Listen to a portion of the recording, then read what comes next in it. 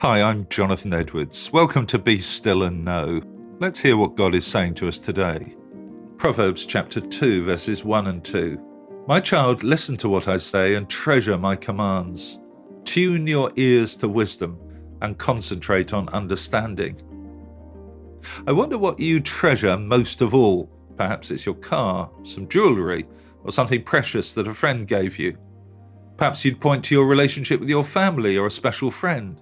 Whatever it is, you will naturally be inclined to protect this treasure. You'll make sure that it doesn't get spoilt, and you'll devote attention to thinking about it. Here, the writer of Proverbs encourages us to treasure God's commands. That's interesting language, isn't it?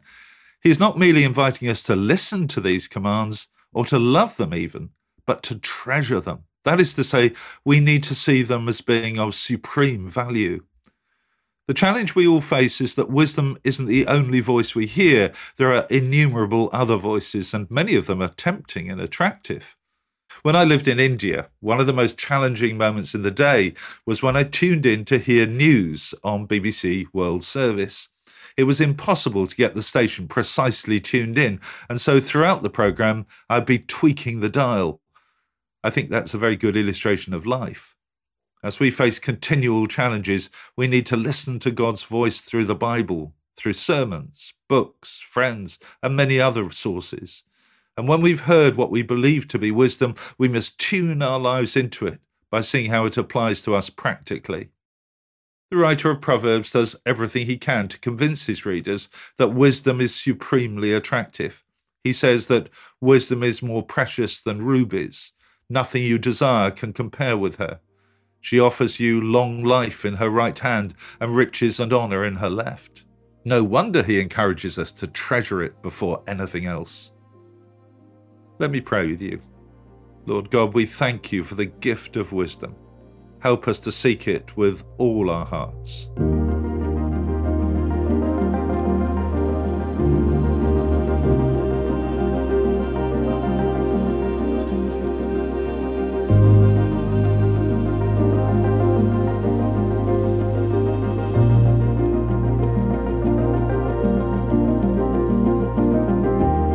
Amen.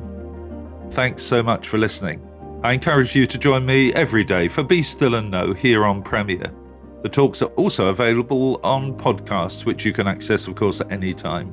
And if you'd like to receive a free copy of our magazine, Voice of Hope, which contains all of these devotionals and a great deal more beside, please visit premier.org.uk/Voice of Hope. God bless you. I hope you have a great day.